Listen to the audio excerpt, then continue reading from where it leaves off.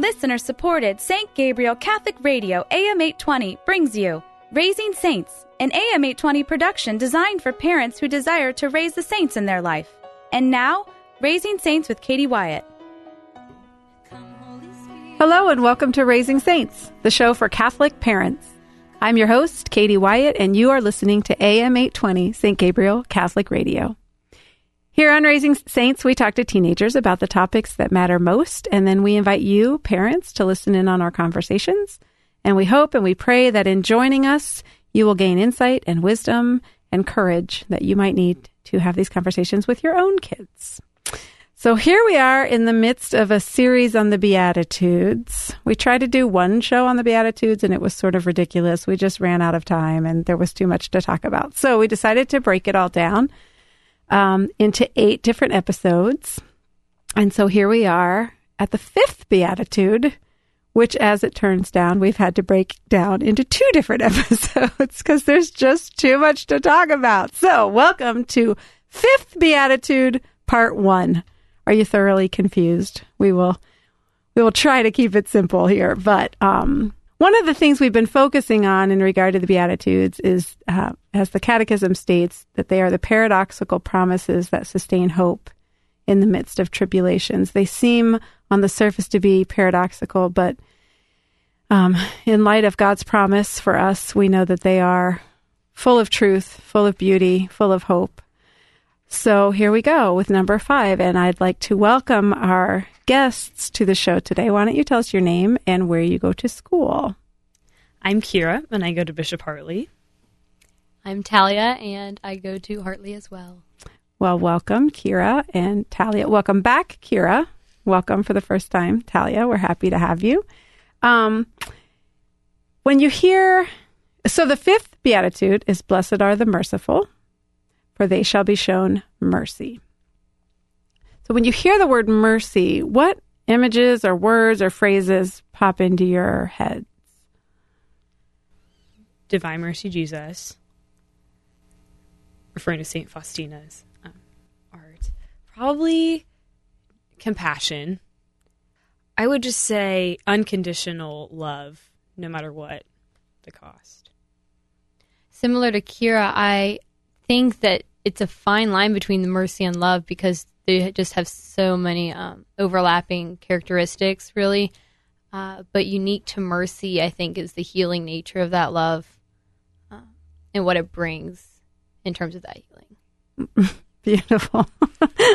Those are both beautifully stated expressions. I was pondering mercy, and I kind of think there are many facets to mercy, but 2 different directions people go when they think of mercy, other than the directions you girls both just went, which were elevated, I would say. But in very simple terms, mercy as compassion and mercy as forgiveness.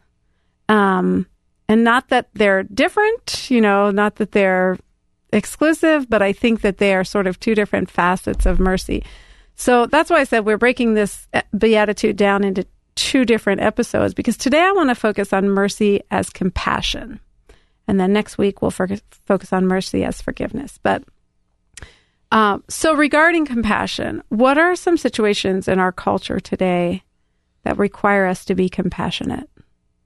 I would say in everyday life, just the faults that humans constantly go through, just the little things to the big things that constantly require compassion, not only from our Lord, but also from a human standpoint as well, to each other. Do you have any examples of what you're talking about? Just putting faults within friendships and relationships and hindering things like that. That's mainly what I was referring to. For me, it's really empathizing, both in, like Kira was saying, in your daily life, with situations that you might not be familiar with, whether it's a friend who's going through like family issues that you haven't experienced before, or whether it's seeing a homeless person on the street and your heart just goes out to that person and you need that compassion. So speaking of your heart going out to that person, are you feeling a certain way for people? Is compassion merely like a stirring of emotions, or does it, in order to be true compassion, does it require action? I would say it requires action, because the root word of compassion is compassio, and that means to suffer with. And so in order, I think, to have true compassion, you have to be able and be willing to suffer with someone through their struggles and temptations, and which they're going through. Might take you out of your comfort zone in whatever way. Yeah. So who do you feel compassion for? Like, is there who stirs you to act? Who stirs you into action? You know, your compassion for those persons, or for those groups of people, or for me, I feel compassion in one sense for the lost, or whenever I become frustrated with someone because I don't think they are on the same page as me, they're not understanding, or they're just completely, in my perspective, off the deep end or something like that. I have to remind myself to feel compassion for that person. Are you talking about like morally or spiritually, or? Yes, in that sense, absolutely. When we're just on two absolutely opposite ends of the spectrum and trying to have that conversation, the mindsets, when just confusion and things like that, I feel compassion for that. Which is a beautiful gift, because many of us just feel frustration or even anger or bitterness or judgment, or so to pray for compassion for that person in that situation, that's very graceful. What about you, Kira? Who do you feel compassion for? I agree with Talia in a sense, and I know we've had that conversation with each other multiple times. Compassion for the ignorant, but also those who have never had the chance to, the ignorant, but those who know the truth, but are just shying away from it, I guess you would say. But also, I think parents who don't always, I know we have great youth ministry programs going on in our diocese in great ways that the youth can be reached out to, but I feel sometimes that we see things in a different light than our parents do. So I think sometimes I feel compassionate towards my parents or other parents who haven't been able to see things in the same light that we as a youth have. Maybe because of that.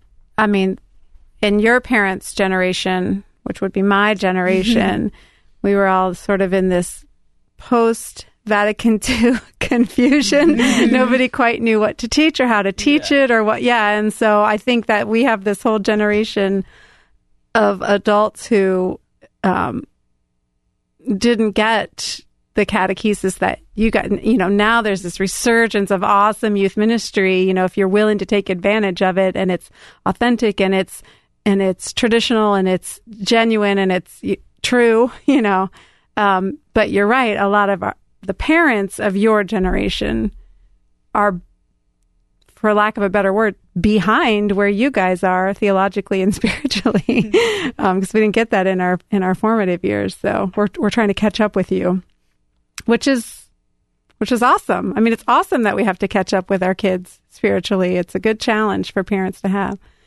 Well, in the Gospel of Matthew, in chapter 25, this is where Jesus separates the sheep from the goats and says, you know, you sheep, come with me because you clothed the naked and you fed the hungry and you, et cetera, et cetera.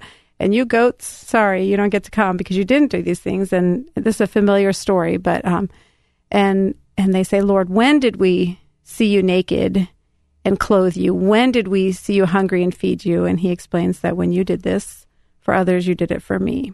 So,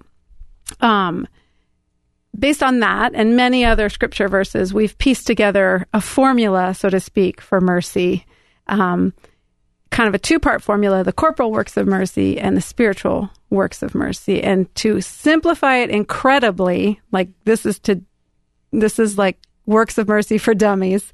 Not that our listeners are dummies, because of course you are not, but it's an incredibly simplified version. The corporal works of mercy deal more with mercy as compassion, whereas the spiritual works of mercy deal more with mercy as forgiveness.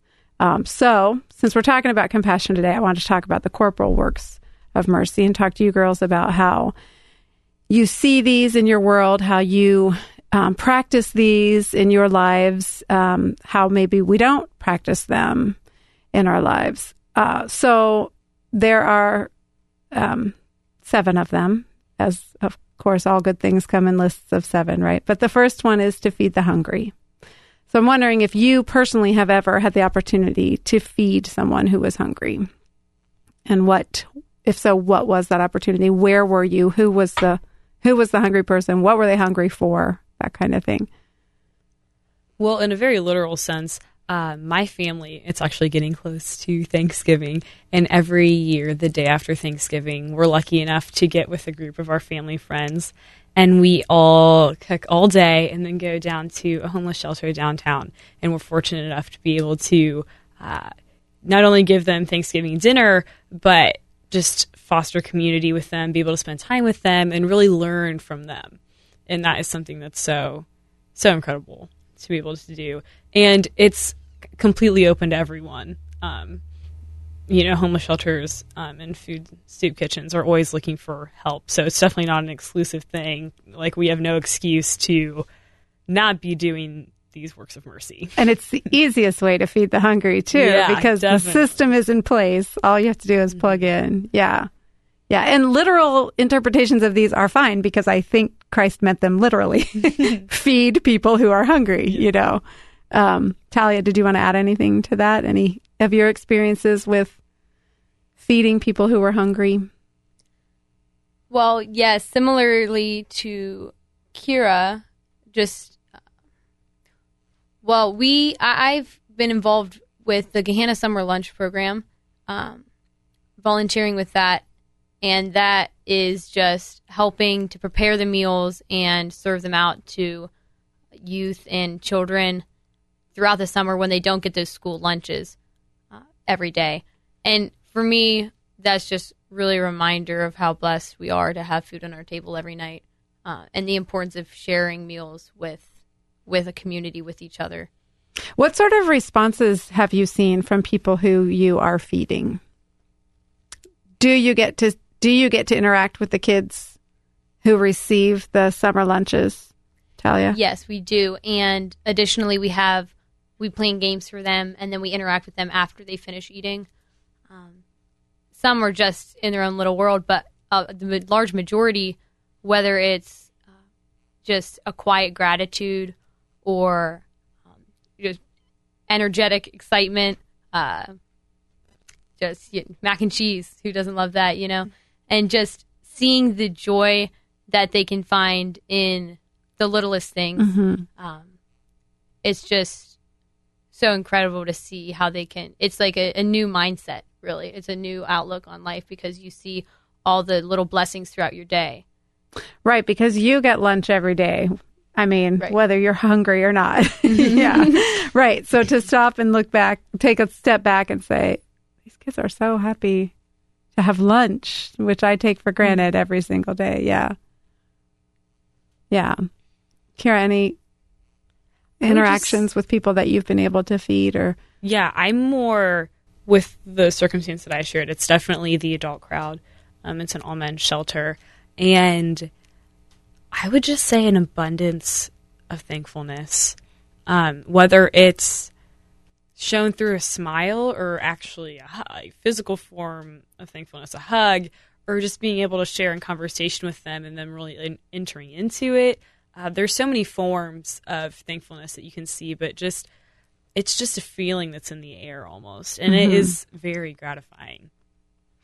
And I think the fact that your whole family is there is a beautiful witness. I think people love to see families engaged in those sorts of things. Yeah, because they know you're not there getting service hours for something, right, or doing community service because you're in trouble or something like that. The second corporal work of mercy, today we're focusing on mercy as compassion. So we're looking at the corporal works of mercy. And the second one is give drink to the thirsty. So I didn't know if you are aware of any concrete ways that people are carrying out this corporal work of mercy, if you've been able to ever participate in something along these lines. I personally have not. However, I have known people who are interacting with organizations that are working to fund clean water through some less fortunate parts of the world in Africa and things like that. And being able just to hear some of the things that they're doing is incredible. The ways that they're doing things and just the ways that they're changing these people's lives and furthering their lives is great. With something as simple as clean water, which we take for granted. Yeah. Yeah, absolutely. With the water, it's just incredible, even on a molecular level, as a molecule. Looking at that from a biology standpoint, it's incredible, and it's just so essential for everything we do throughout our day and throughout our lives.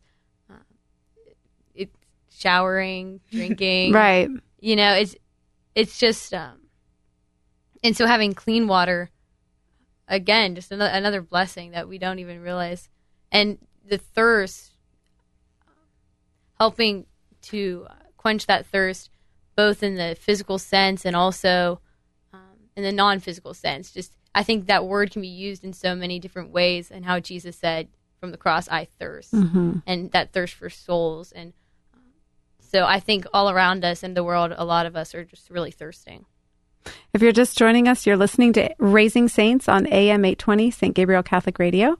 I'm Katie Wyatt. We're here today with Kira and Talia, and we're talking about the fifth beatitude. We're talking about mercy, and we're going through the corporal works of mercy, and talking about how we live these out each day, or how we see them lived out. We're up to number 3, which is clothe the naked. I didn't know if either of you had ever been involved in clothing drives or worked at St. Vincent de Paul, or anything specific that you would tie to this particular corporal work of mercy. I know our school gives us multiple opportunities in order to be involved with this specific one. St. Vincent de Paul is one of them. And then Joseph's Coat is that one. Yeah, we have a service fair every year, and they're typically always there and always offering up service, and definitely in need of service. So that's another one that's really great. Hartley does a great job, too, of encouraging service in the students. Yeah. I mean, I'm sure for some kids it's just like, oh, this is a requirement that I have to complete to graduate. But you get to have exposure to a lot of different opportunities to live out these corporal works of mercy. Okay, we're going to move on to number 4, which is harbor the harborless. And we've sort of modified this to give shelter to the homeless. But I think this deals not only with homelessness, but with immigration, or with teens who get kicked out of their homes, or mental illness that keeps people from being able to have stable housing. Anyone who doesn't have anywhere else to go. Have you or your family had any opportunities to harbor the harborless or give shelter to the homeless? I know that when I was growing up, we several times had a young, pregnant, single mother living at our home. Different women, that my parents would just take in because they had been kicked out of their families' homes or whatever, and harboring the young woman and her unborn child, so that they could have nutrition and safety and security during that time. So I didn't know if you had any experiences with any harboring. Not in that sense, even though I think that must have been an incredible experience. For me, I take a service trip every summer down to the Appalachia area in Ohio, near the Portsmouth region, and it's a very hands-on, actually, like repairing homes, building, things like that. So tying in the last one and this one, this past summer I worked on siding and painting a clothing barn, which was their kind of, if we're familiar with the Bishop Griffin Center, it was kind of their version of that. But it was a very rundown area. So it was a group of youth, and some of us are more experienced in the building than others, but we're learning along the way, and then we were able to build that for them. That's a great example. Yeah, actually physically providing shelter. Yeah. Yeah. All right, number 5, visit the sick. There are a lot of people who are sick, right? In all different senses. So I didn't know what your experiences with this have been. Well, there has been cancer in my family, a lot of it. So I guess I would take that in the literal sense again. Being at the hospital a lot with both of my parents, which was actually an incredible time because I think even going to nursing homes and things like that, visiting with nursing home patients or family members in the hospital, you get to experience not only being there for them with a great amount of compassion, but also the community that's there, which is typically, if you're at a good place, so hopeful and beautiful. And then people you can meet there are so wise and you can learn so much from it. So I think sometimes in these works of mercy, we're gaining more than we could ever imagine, more than we're ever giving away. And it's so great. Which again is going back to, in the opening, I was talking about the paradox of the Beatitudes. That's, we look at these tasks. We might see them as tasks. Okay, I've got to do all of these things, but you're right. The graces and the blessings we receive in doing these always, always outweigh whatever effort we have to put into them. That's something when I work with teenagers all the time in these different, different service capacities. And every single time we get done with something, they say, I got so much more out of it than I put into it. It's like God just knew what he was doing, when he set up this formula. Number 6, ransom the captive, which is also known as visit the imprisoned. And unfortunately, we as a human race have a long history of enslaving each other, right? We think of obvious examples of historical slavery, and more modern examples of human trafficking and modern slavery. But this might also relate to paying fair wages, not enslaving people in work so that they have to work 20-hour days. It might also relate to domestic abuse situations, people who are enslaved in their own homes, mental illness, people who are enslaved in their bodies, eating disorders, anything that enslaves people and anyone who is enslaved by anything. So I didn't know if you'd ever had the opportunity to help someone who was enslaved, or do you know of any programs that specifically work to help people break bonds of slavery? I mean, when I think of enslavement, the one word that comes to mind is just sin, So in that sense, it's a very open, broad topic. But I think the main thing for me is just the one-on-one encounters. And not necessarily counseling, because we're both sharing with each other and helping each other along, but having that faith journey with someone else and helping break those chains of enslavement, of sin, and helping each other through that process is how I see it in my own life. Yeah, I couldn't agree more. I know Talia and I have been able to go on retreats together or lead retreats together, and I think just going to one or leading one, you're able to kind of break that bondage by getting yourself closer to the Lord, not only, but also building a community of people and having people help you. So I think even with healthy, good relationships between friends, that is constantly helping us get out of our enslavement and really bringing us into the light. See, and that's not so hard, right? To have good friends, just be a good friend, right? And then number 7 is bury the dead. And, this isn't necessarily calling us to bring our shovels to the graveyard, right? But I know for me, I get to sing at a lot of funerals at our church. And I feel like that is an opportunity for me to participate in this particular corporal work of mercy. So any other ideas come to mind?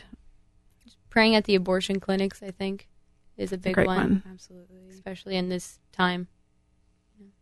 I read a editorial once that the title was "Always Go to the Funeral," and it's just about how sometimes we debate, should I go? Should I not? Can I get out of work? Can I? And the bottom line is, go. Just always go to the funeral. You're just gonna. Unless there's some scandal or something, you're gonna provide comfort to the family. So, I think the important thing, the reason I wanted to talk about this is because the important thing is to remember that it's not hard to live the corporal works of mercy. It seems hard. It seems overwhelming sometimes. It seems like it's something else we just have to make time for. But you guys presented great examples of just kind of day-to-day interactions where we are living out our duty to be merciful and to be compassionate. So I thought I'd close with a reading from Luke chapter 10. We'll use this as our closing prayer. In the name of the Father, and of the Son, and of the Holy Spirit. Jesus replied, "A man fell victim to robbers as he went down from Jerusalem to Jericho. They stripped and beat him and went off, leaving him half dead. A priest happened to be going down that road, but when he saw him, he passed by on the opposite side. Likewise, a Levite came to the place, and when he saw him, he passed by on the opposite side. But a Samaritan traveler who came upon him was moved with compassion at the sight. He approached the victim, poured oil and wine over his wounds, and bandaged them. Then he lifted him up on his own animal, took him to an inn, and cared for him. The next day he took out 2 silver coins and gave them to the innkeeper with the instruction, 'Take care of him. If you spend more than what I have given you, I shall repay you on my way back.' Which of these 3, in your opinion, was neighbor to the robber's victim?" He answered, "The one who treated him with mercy." Jesus said to him, "Go and do likewise." In the name of the Father, and of the Son, and of the Holy Spirit. Amen. You've been listening to Raising Saints on AM 820, St. Gabriel Catholic Radio. I'm Katie Wyatt, and until next time, grow in grace and in the knowledge of our Lord and Savior, Jesus Christ. Bye now. Raising Saints is a production of listener-supported St. Gabriel Catholic Radio, AM 820. Archives of Raising Saints with Katie Wyatt are available at stgabrielradio.com.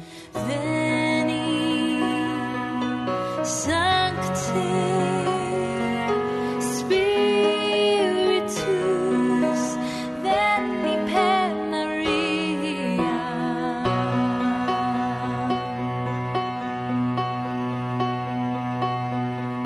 O God, who by the light of the Holy Spirit did instruct the hearts of your faithful, grant that in the same Spirit we may be truly wise and ever rejoice in His consolation through. Many support a woman's right to choose, but sadly, few know the consequences of those choices. The Catholic Medical Association supports your right to know. Women who have had an abortion are at higher risk for complications in future pregnancies, especially premature birth and low birth weight of their children. This puts their babies at risk for breathing problems, feeding problems, infections, heart problems, anemia, and eye problems. To find out more, visit cathmed.org.